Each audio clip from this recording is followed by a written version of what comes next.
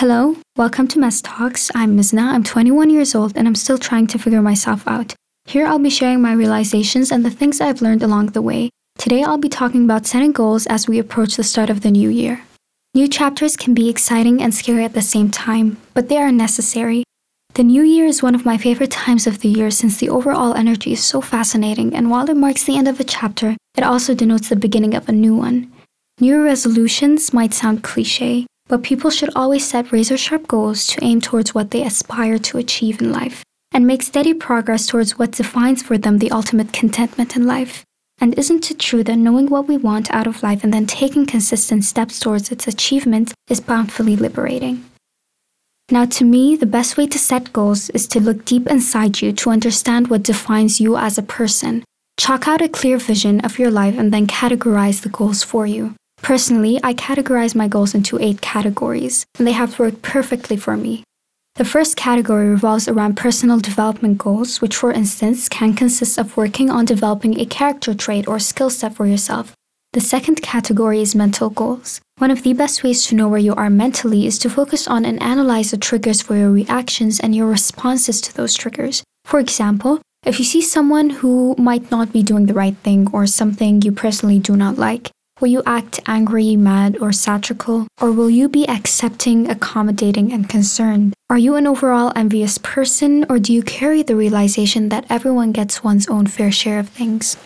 Are you a person who's in constant state of comparison, or are you a person who's happy for everyone and content with what you have?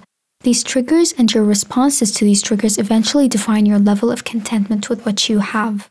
And once you move in higher orbits of contentment and possess a pure heart free of all jealousy or envy, only then you find untainted happiness in life. The third one pertains to family goals, exemplified by creating a stronger bond with your parents or siblings or any loved one. Then comes financial goals like finding a new job or learning how to better budget your expenses, or even taking the notch up by finding avenues for increasing your income.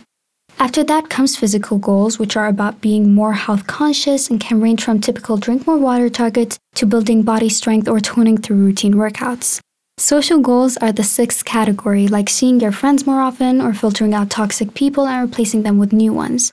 Then comes career and educational goals, for example, laying out short-term and long-term career progression plans, gaining certain professional skills or certifications, notching up your GPA or grades in school, and diving deep into knowledge that may act as food for your mental appetite.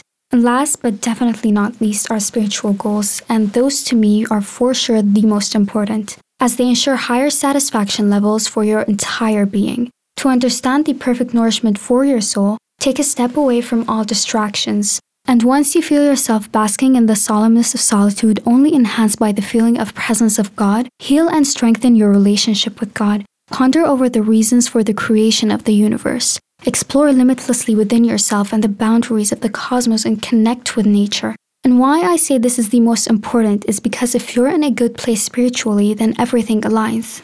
I normally write down all my goals in my journal without giving it much thought. I check my goals again by June to make sure that I'm on schedule and I'm not slacking. And every year, at least 75% of my goals are done. And it feels so good and liberating to accomplish these goals, but normally a part of the goals will not be accomplished, but that's okay, because they either happen the next year or a couple of years later. It is a good thing because you might not be ready for this kind of change at the moment, or God has something better planned for you. So just focus on the positive stuff, reevaluate, and hope for the best in the future. I hope that by listening to this episode, you benefit and try to apply some of what I've mentioned to your daily lives. It works for me, so I'm sure it will work for you too. Thank you for listening and stay tuned for the next episode.